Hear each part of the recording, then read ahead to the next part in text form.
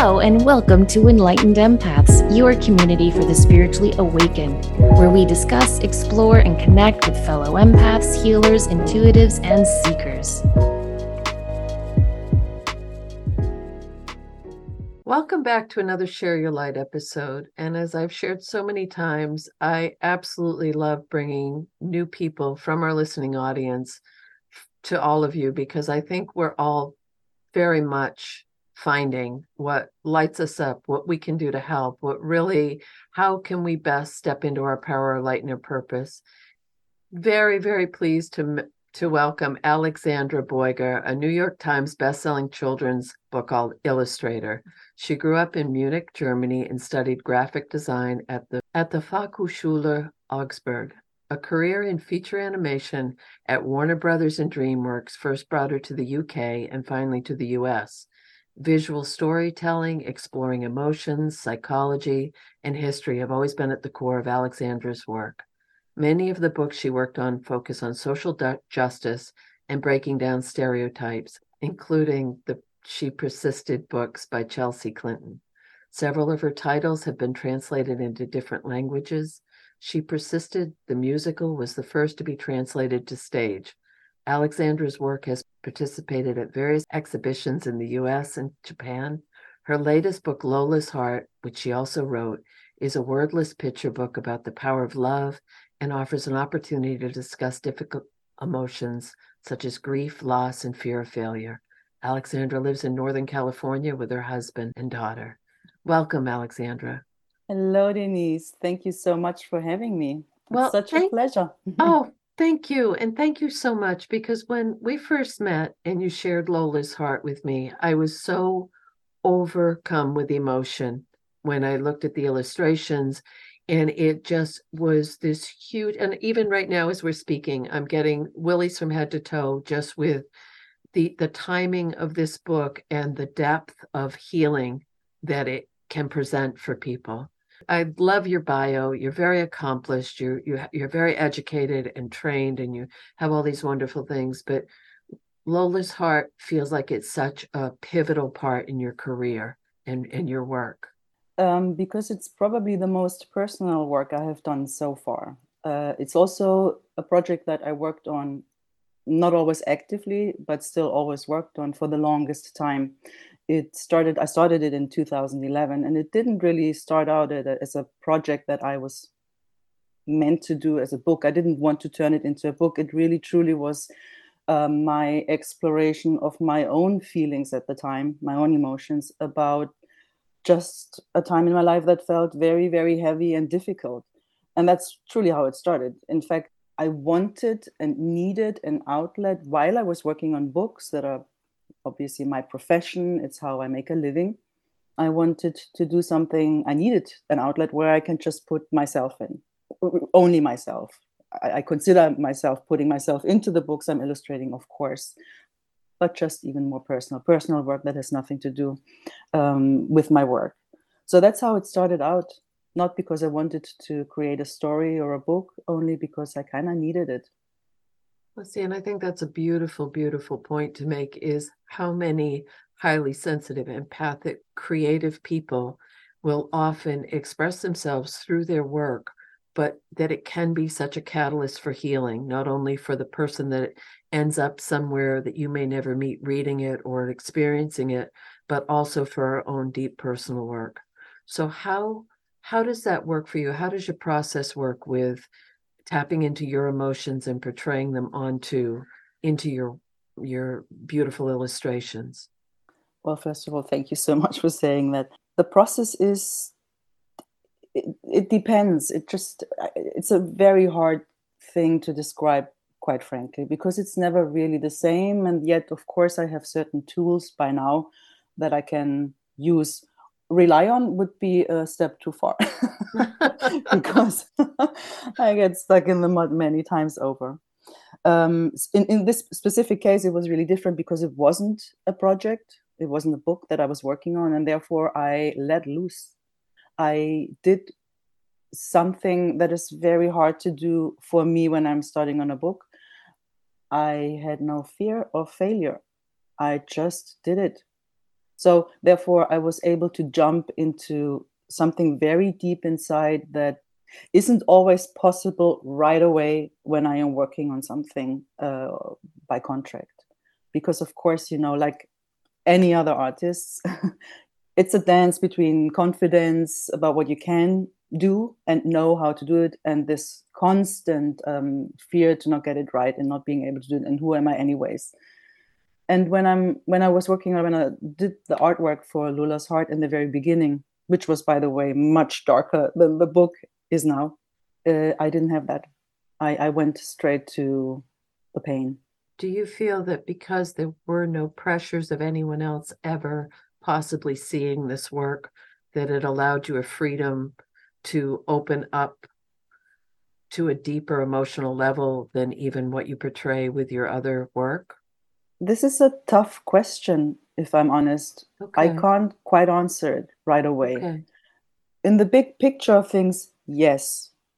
But when I'm thinking of about the process of other projects that had also been personal, it's not the first one I wrote and illustrated, and also projects that I had only illustrated, I would get to that point anyways. So that's the best answer I can give No, to that's a this. beautiful answer. That's absolutely, because I know we've chatted before, and we were joking one time when we were saying how I had visioned you walk like stepping through a looking glass to meet your characters, to become part of your work.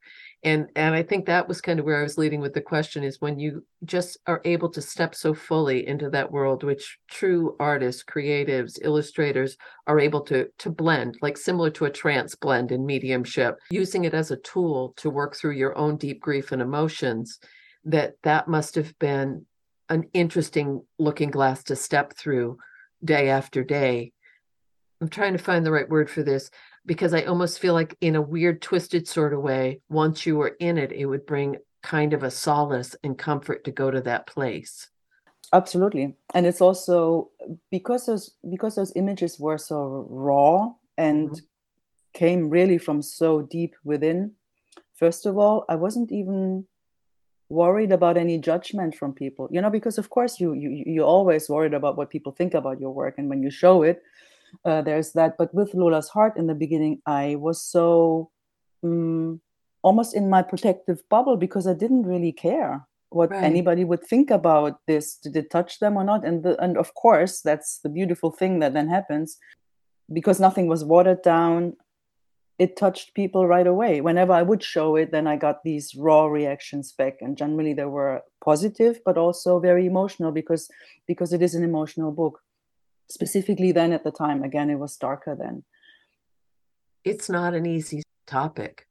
Grief, loss, fear, those are really difficult. And I'm thinking of, my background. I worked with younger people for a lot of my life, and they don't have the ability to put those into words. So to be able to sit down with this book and work through grief with a child or someone who is so unable to express what they're feeling emotionally, or even as an adult, I have to be honest, as I look through the pages, it helped me revisit some deep grief in myself Hmm. and work through with the illustrations. So this isn't just a children's book. This is truly a tool to help you identify and I have to use the word again, find solace and comfort and healing, because I think that's the point in any of these, especially with so much intensity in the world right now.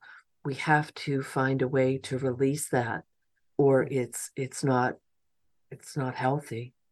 100%. And this is literally where this came from. The Lola's Heart and the pain that it expressed in the very beginning came from exactly this clogged up emotions, grief that I felt. It's really a lot of things. I lost a sister in 2003. She was killed in a car accident. She died in a car accident. My mother had her first major stroke when I was 8 years old, and when that leaves a fear of losing your mother forever, and it wasn't her last time. So the threat of loss was in my family already then. So Lola's Heart, I think, it was the explosion and the expression of those clogged up feelings, because I didn't have I didn't have a way to digest them in between, not the right way anyways. So I'm happy to hear that, actually. Happy, funny word in this context, but still I'm really it's incredible for me to hear that you were finding your own grief within going through the pages, because it's literally what it's meant to do. This is Right. literally what the book is here for, and it doesn't even have to be grief. So the first creation of Lola wasn't meant to be for a book, and it really wasn't meant to be for children. Once I was able to find a publisher who was interested in letting me explore Lola. I had very few images to show at the time, and a real basic idea about the story anyways. I needed to turn it into a children's book. And that's when it became really difficult. And that is part of why it took so long for this book to come to where it is today.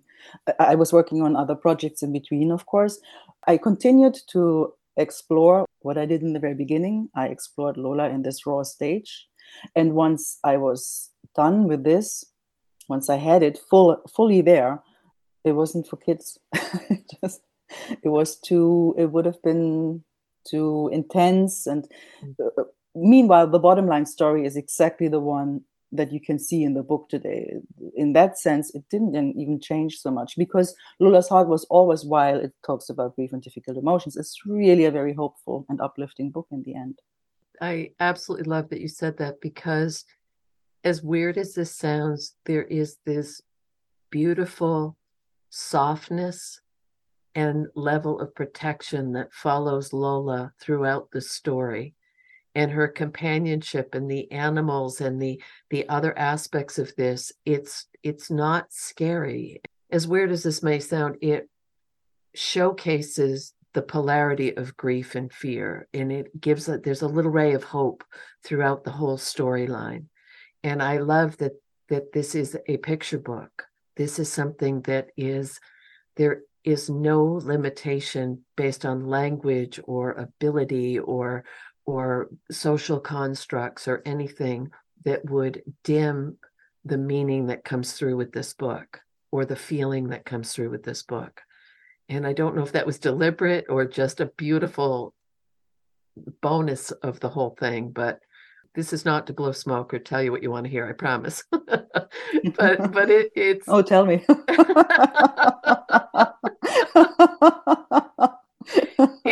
I love things that are universal, that are in the whole purpose is humanitarian.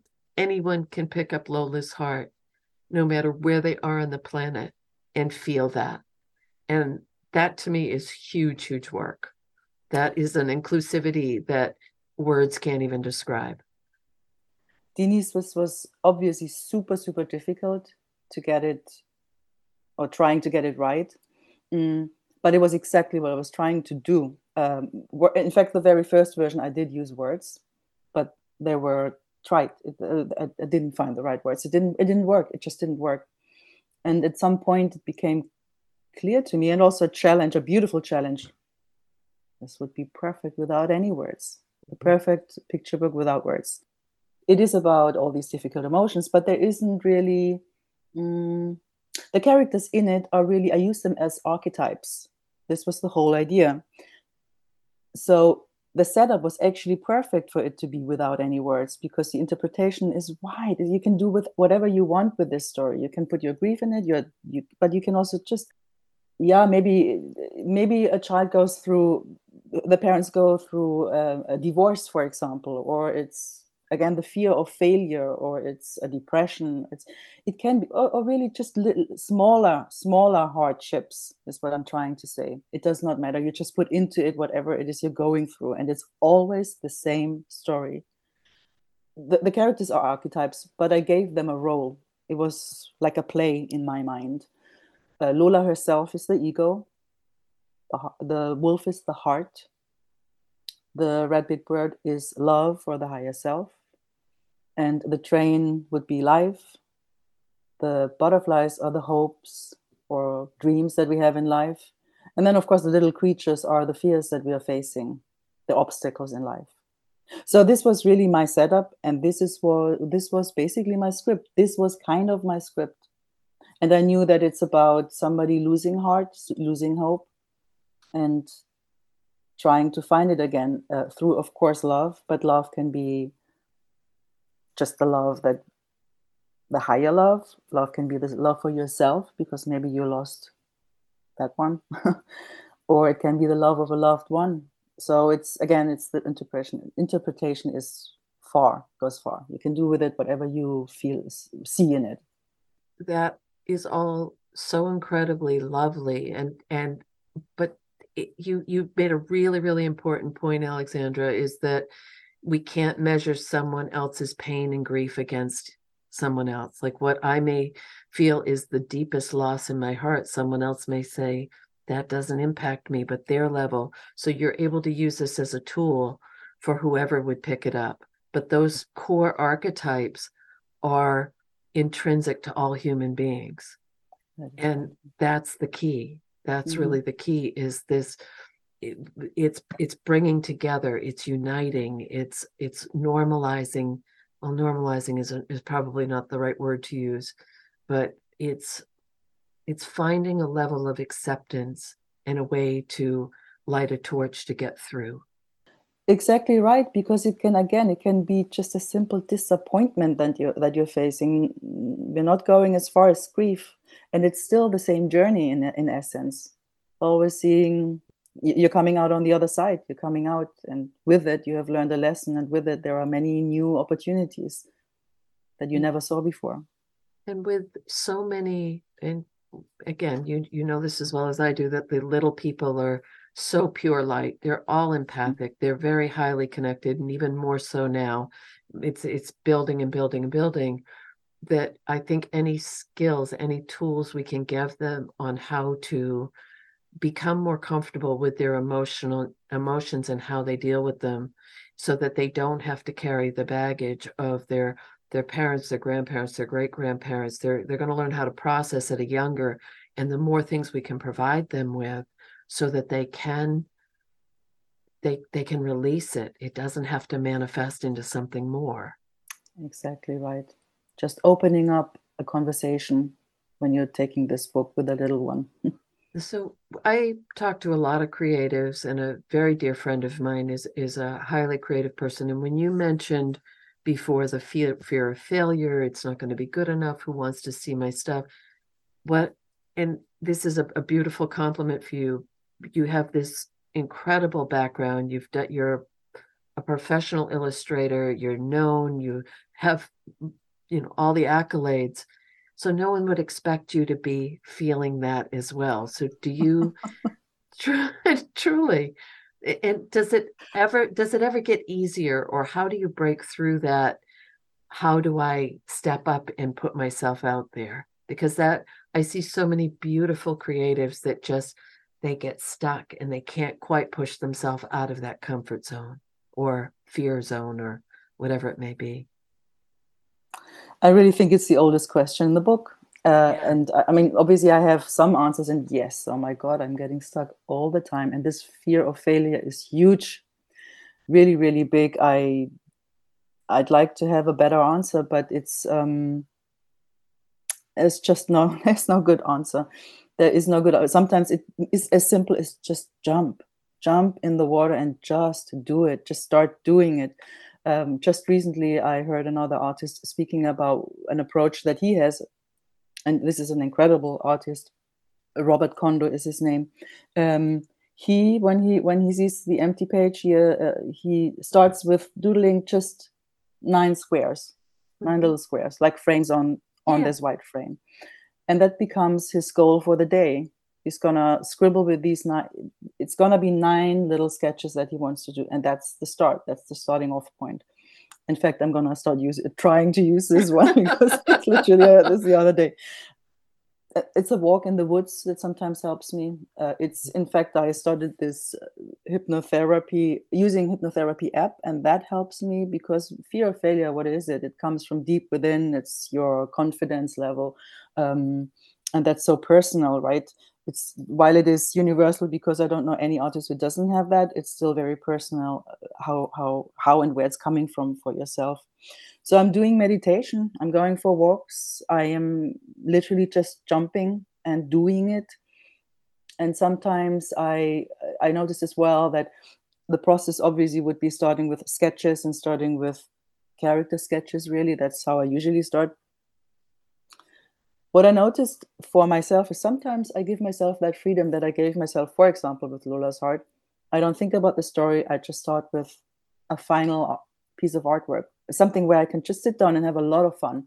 Um, Obviously, in the back of my mind, I'm hoping that something will come out of this, but I don't judge it all that much. I just go for it and have fun. That's a good way to get into a project when I'm feeling very, very stuck. And sometimes I when I have, there's so much pressure because I have a deadline, I know that I can rely on myself, that once I get going, I get going, I'm in the flow, and then I'm just doing it. So pressure is unfortunately helpful too for me. Well, I completely understand that in a different context, but I get nervous before every reading.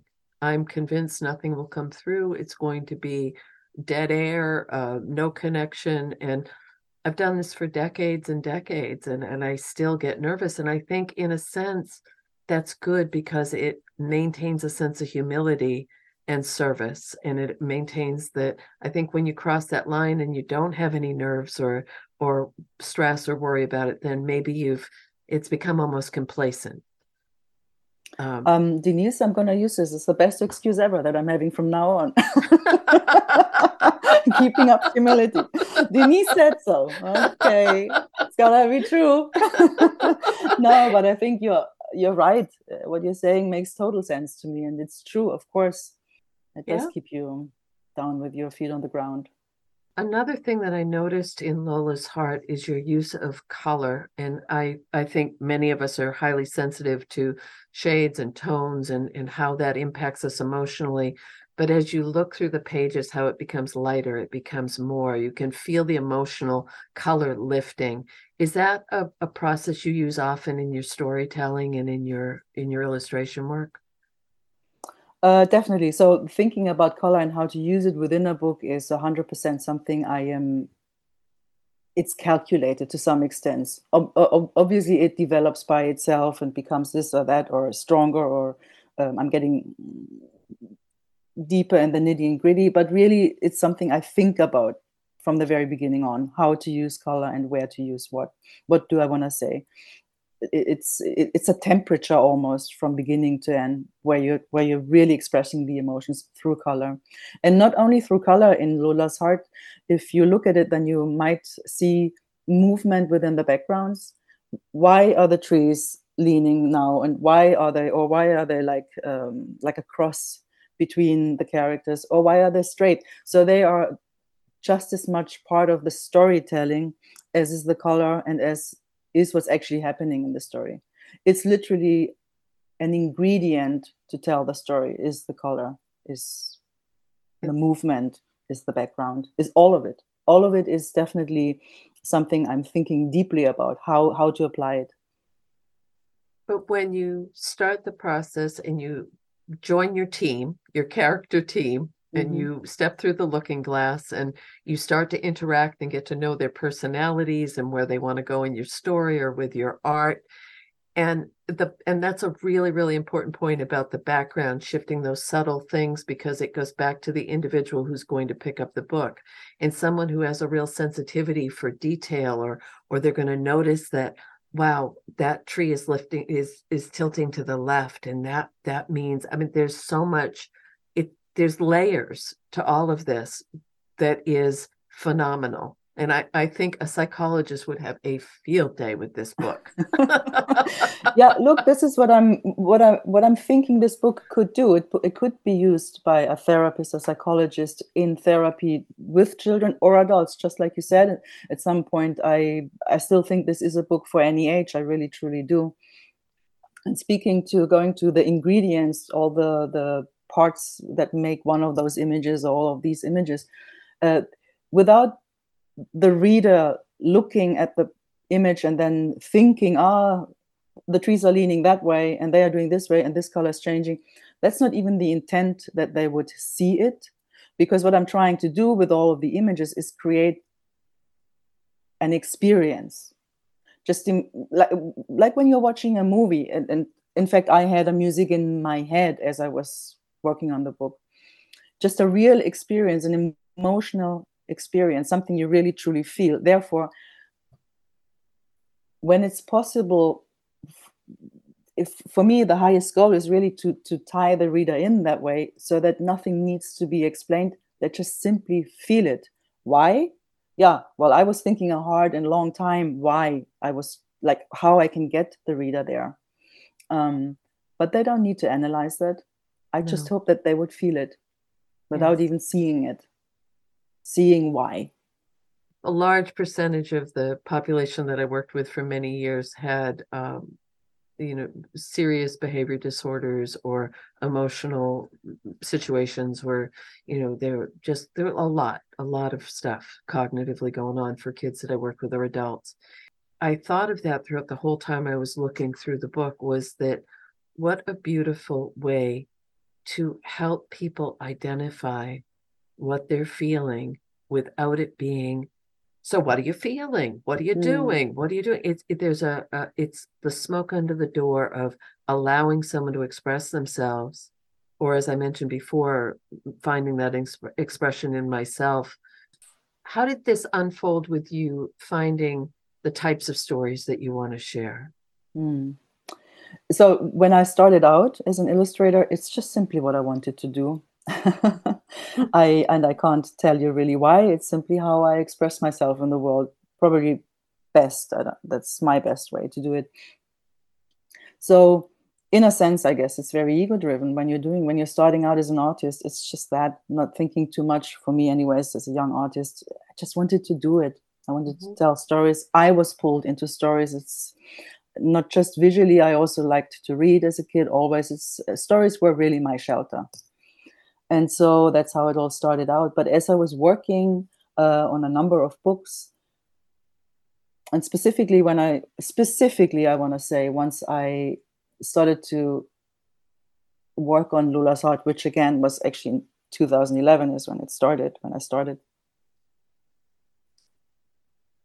I actually started to, for the first time, to seriously question myself, what kind of stories do you really want to tell? By this, I do, and when I say this, I don't want to exclude how happy I am with the stories that I was able to participate in telling before, because I think the stories that came and that I signed up for, they already came to me for a reason, because they kind of were the stories that were meant for me to be illustrated, like for me to illustrate them.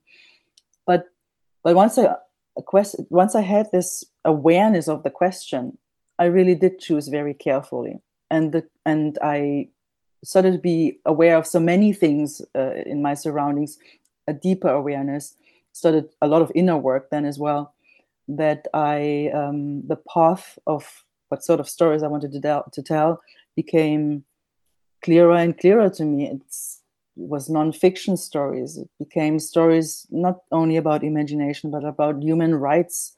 It became stories, as you know, here with grief. I have another book series, the Maximala books I created myself. They really are about overcoming fear. They're about kindness. They're about friendship. But they're also about fighting with each other, because that's what you do. Where do they come from? Look, I'm coming from a big family. We are 7 children. I grew up in a family of 7. So 6 girls, one boy, my poor brother. I know, poor brother. But it came out all right. So, this is where these stories are also coming from. So the path was always finding shelter in a story, but without sugarcoating what's happening in the world. With a clear focus on flourishing, human flourishing. And you have taken that word, you have used that word a couple of times, and I use it now too, and it's really healing. Books that hopefully can help heal. People want to feel okay. They want to feel okay with who they are, how they see the world, how they process the world. They want to know that, when you think about that, what flashed in my mind is years and years and years ago, I taught at a preschool, and this was before any of the inclusivity that we have with family dynamics. And this little boy came in, and he was sweet as a button. And he looked at me and he said, "Does anybody else have two mommies or just me?" Oh, And yeah. and he was this brilliant, beautiful. His parents were these incredible couple that they were just, I just, that wonderful, wonderful people. But I remember the look on his little face to this day Mhm. of just, he wanted to be like the other kids. He wanted to know that he was okay. And I feel like that's what you're bringing through in your work as well. Thank you for saying this. This is what books bring into the world. This is such a poignant example that you are bringing, because it's representation, and everyone needs to see themselves in a book, and that has not always been the case. It just No, hasn't. We are breaking down a couple of glass ceilings right now, and far from being done with this. You need to be able to see yourself in a book. It's the first place, and if it's your only place of shelter, then it's a huge deal in your life. So I think books are sacred, and picture books, or children's books in particular, because it's those first couple of years, where the first 7 years where your blueprint is basically put down, where your subconscious mind is completely filled up with what you believe about the world. And it's really an important time to feel safe and to see yourself somehow represented. 100%. And we did another show recently, and one of the stories that was shared was this man in, I'm not pulling exactly where it was, but it was a really rough city, a really rough part of the city. And what he did was he took storage containers and he made them into libraries, so that Mm. in Mhm. these, there were gangs, there was violence, there was no Wow. place safe for these children to go. And how many kids congregated in these libraries to read, to have educational programs, to share. It was a safe haven. And I think books are often, and I've thought about this because my sons are old enough that we sat every evening and we read books and we talked and we did the voices and we did all the Mhm. things. And I really hope that that parents with young children, or caretakers, or whoever is with these little people, is still introducing them to the magic of actual books, not tablets, not TV, not video games, just like the hard copy of paper and color and illustrations. And I think I it's vital. Yeah. Oh, totally.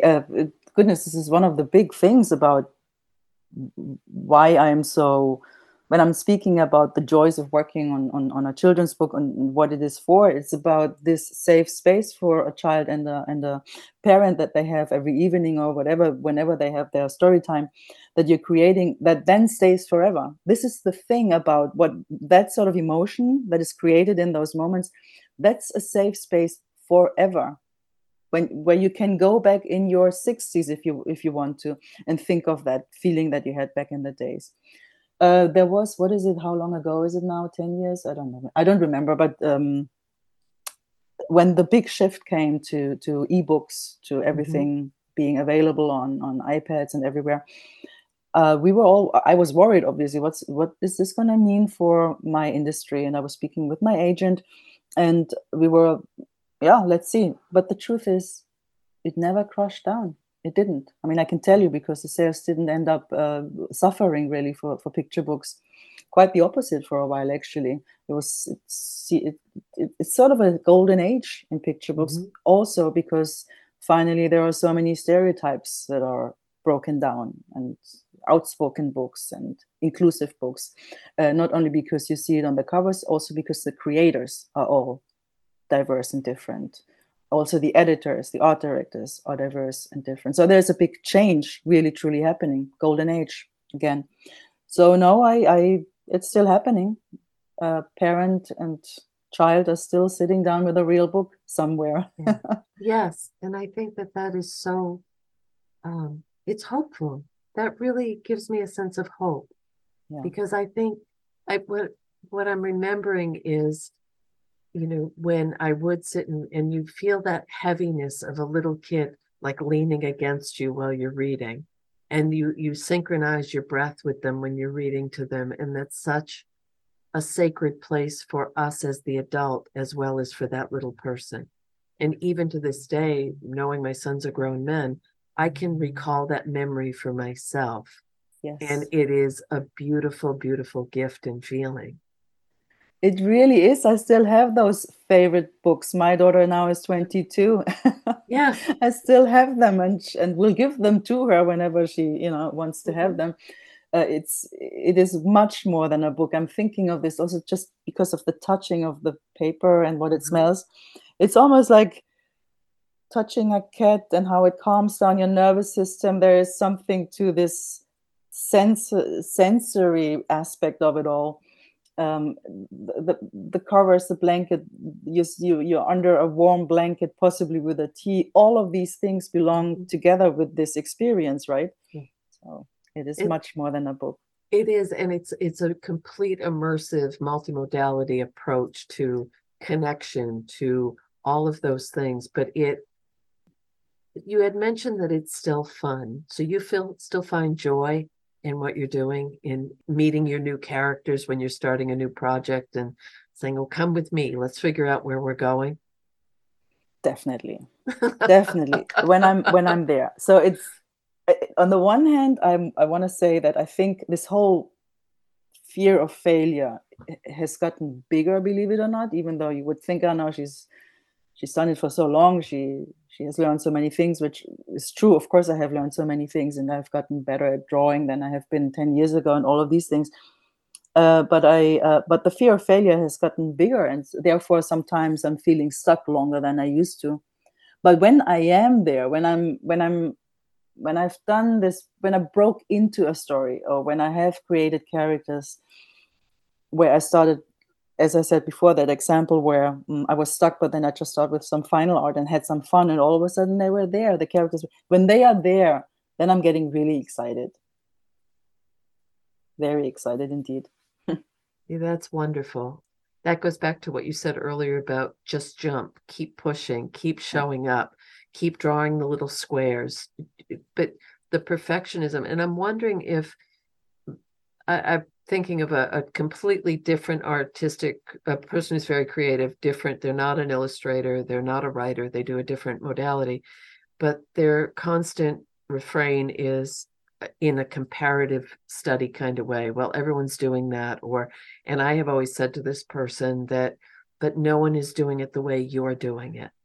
And I think that that's really, really vital, is that when you're sending out your book or your works or your characters, the fear of failure and the vulnerability of letting people peek behind the curtain and see who you really are, that's really damn brave. Yeah, it is. It's true. It is pretty brave, and and it's really different when I'm illustrating a book where the manuscript is there. I'm feeling still, I do still hide to some extent behind a curtain. But the books that I have created, really, where I literally created everything, it's scary. I will admit, specifically with Lola's Heart, I was very scared. Mm-hmm. What will it do?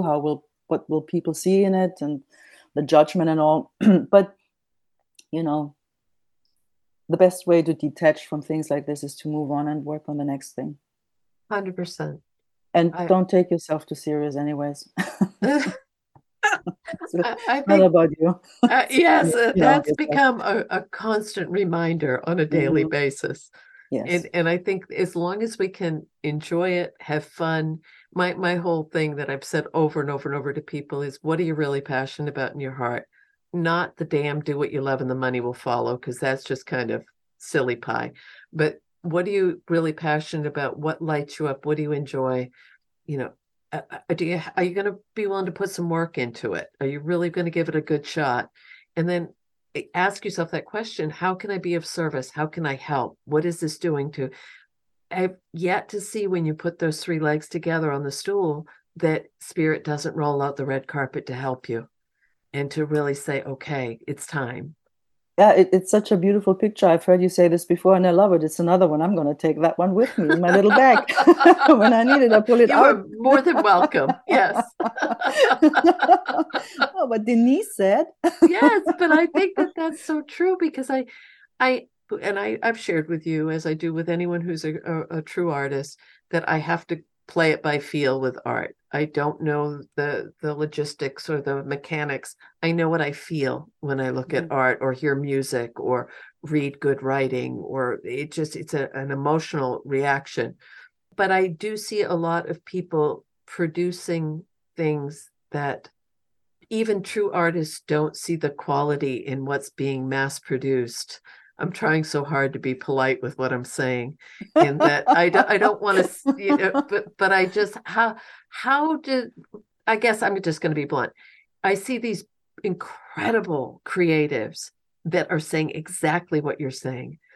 I can't get myself out there, fear of failure. I'm not. And then I see people who are doing whatever and throwing it out there. And do you find that as an artist that there's such a mass production of, but there's no heart behind it? Yes, I mean, of course, I see that too. When it becomes all about business, it's problematic. Yeah, I do see it. But as an artist that makes a living with the art, I also see the danger in it being careful to walk a fine line when you have to make a living, right? 100%. So sometimes people, I'm sure, work on things that they are not necessarily proud of, but they have to make a living. So also this has a couple of more sides. It's yeah, and you know, it's hard. This whole thing about being judgmental is, of course, at the core of all of it. It's what holds you back, and it's not a good feeling. No, It's not a no. good feeling to be judgmental. It's not a good feeling to feel judged. So I have made a decision that it always works. I don't know. I'm trying very hard. I'm focusing on what is good. Right. That's all. That's really that's the best way to put this. I'm focusing on what is good. That is the best answer. And you're right. There is a business aspect. There is. So I've said that I'm going to use my reference of intuitive or mediumship. It's great. You can connect, you can bring this through. But if you're going to do this professionally, there does have to be that practicality of, did I pay my quarterly taxes? Have I done these non-billable hours? Have I done? There is that groundedness that needs to happen to balance it out. Yeah. Unless you can outsource all of those things and have someone else take care of it.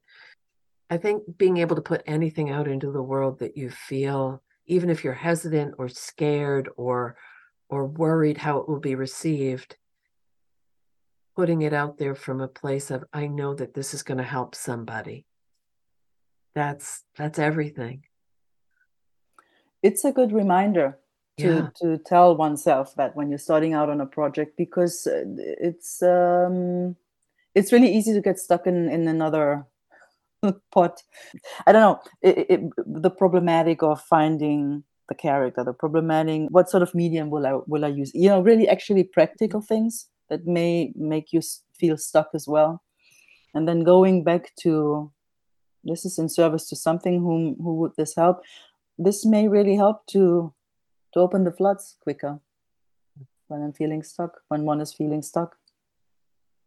So when you finished Lola's Heart, did you feel like you had done a level of healing for yourself as well? Like when it was done, before it went out to the world, before, did you say, wow, this, I did it. I pulled out that root. I'm better now.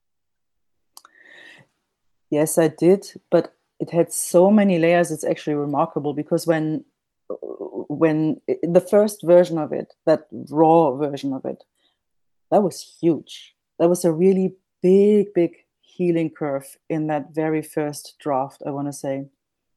And healing for myself, because I was working on it and I was working through something, but healing also in showing it to other people and seeing their reactions, and they were really emotional. So there's healing for an artist when you see this, that it touches somebody else or can give somebody else something really deep.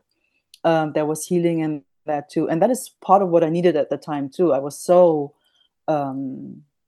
insecure about my work. I was at a point where I thought, I'm just not good at this. So it was really important for me to see the reactions next to the fact what I was literally working through with the book. So it had this layer of what it was then, but then putting it aside, and working on other projects and really trying to find the right way to, without losing what it was and turning it into something for children, was very difficult.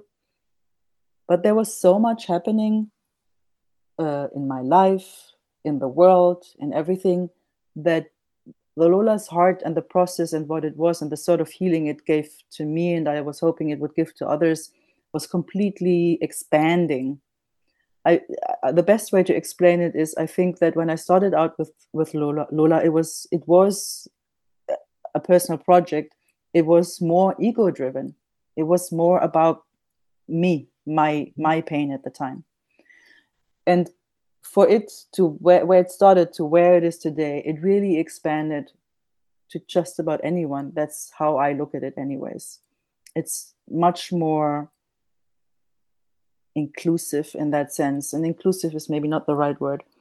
It just offers more of this thing that I was hoping to produce that anybody can take away from this story.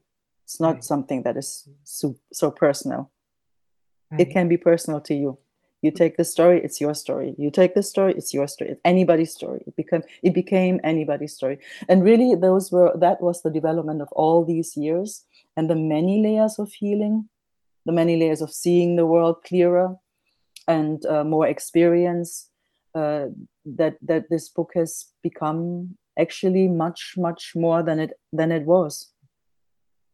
That's a really fine line to balance. That's a really a tightrope of being able to do that level of work and put it into something that other people can find themselves in, and not, I mean, personal opinion, to put that level of emotion out there, whether it's any creative pursuit or writing or the vulnerability.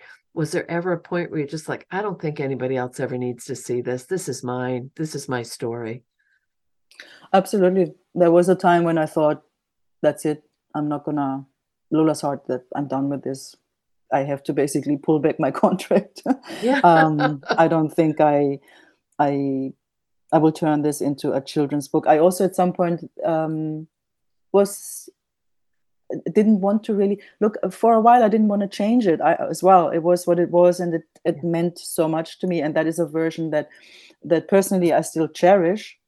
And because this version cannot go out, I thought, well, then what's the sense in it? Obviously, there's a lot of sense in it. I can see that now that I have gone through the other layers. There's one more edition. When I was working on the actual final art, finishing the book, it was last year. Is that right? Still COVID. COVID was in between all of this. So just finishing this book, I had a family member, a very close family member, who went through a really, really hard time. And so what Lola's heart then meant to me was yet another layer of healing, really, for that family member, and of course, in consequence, for me. I have a sister who passed away just now, and she knew of the book, of the creation of the book, like my whole family, of course. Poor family, they probably heard enough about it. Anyways, she was not able to hold the book in her hands in the very end, but she was there until the end. So just the release, the publication of Lola's Heart became, yet, for myself personally, had yet another layer of loss, but also how you come out of it. There's something that I think sums up Lola's Heart, or the intention of Lola's Heart, in one sentence. And I thought about this only lately because I was preparing a presentation that I'm having next week. So it's, Lola's Heart is really a book that listens more than it speaks. And that says it all. It's a book where anybody can tell their story too, or find their story in. So Lola's Heart listens, it doesn't tell. That literally brings tears to my eyes. It truly does. That emotionally, is such a powerful statement. So thank you. Huge, huge, huge. Good old Lola, huh? Little old Lola. We love Lola. Yeah, Lola without her wolf and without the big red bird, she would be very lost. Yes, but that's that community and finding who sees you for who you really are, which is, It's ego without heart and love is yeah. lost Oh, with this specific loss.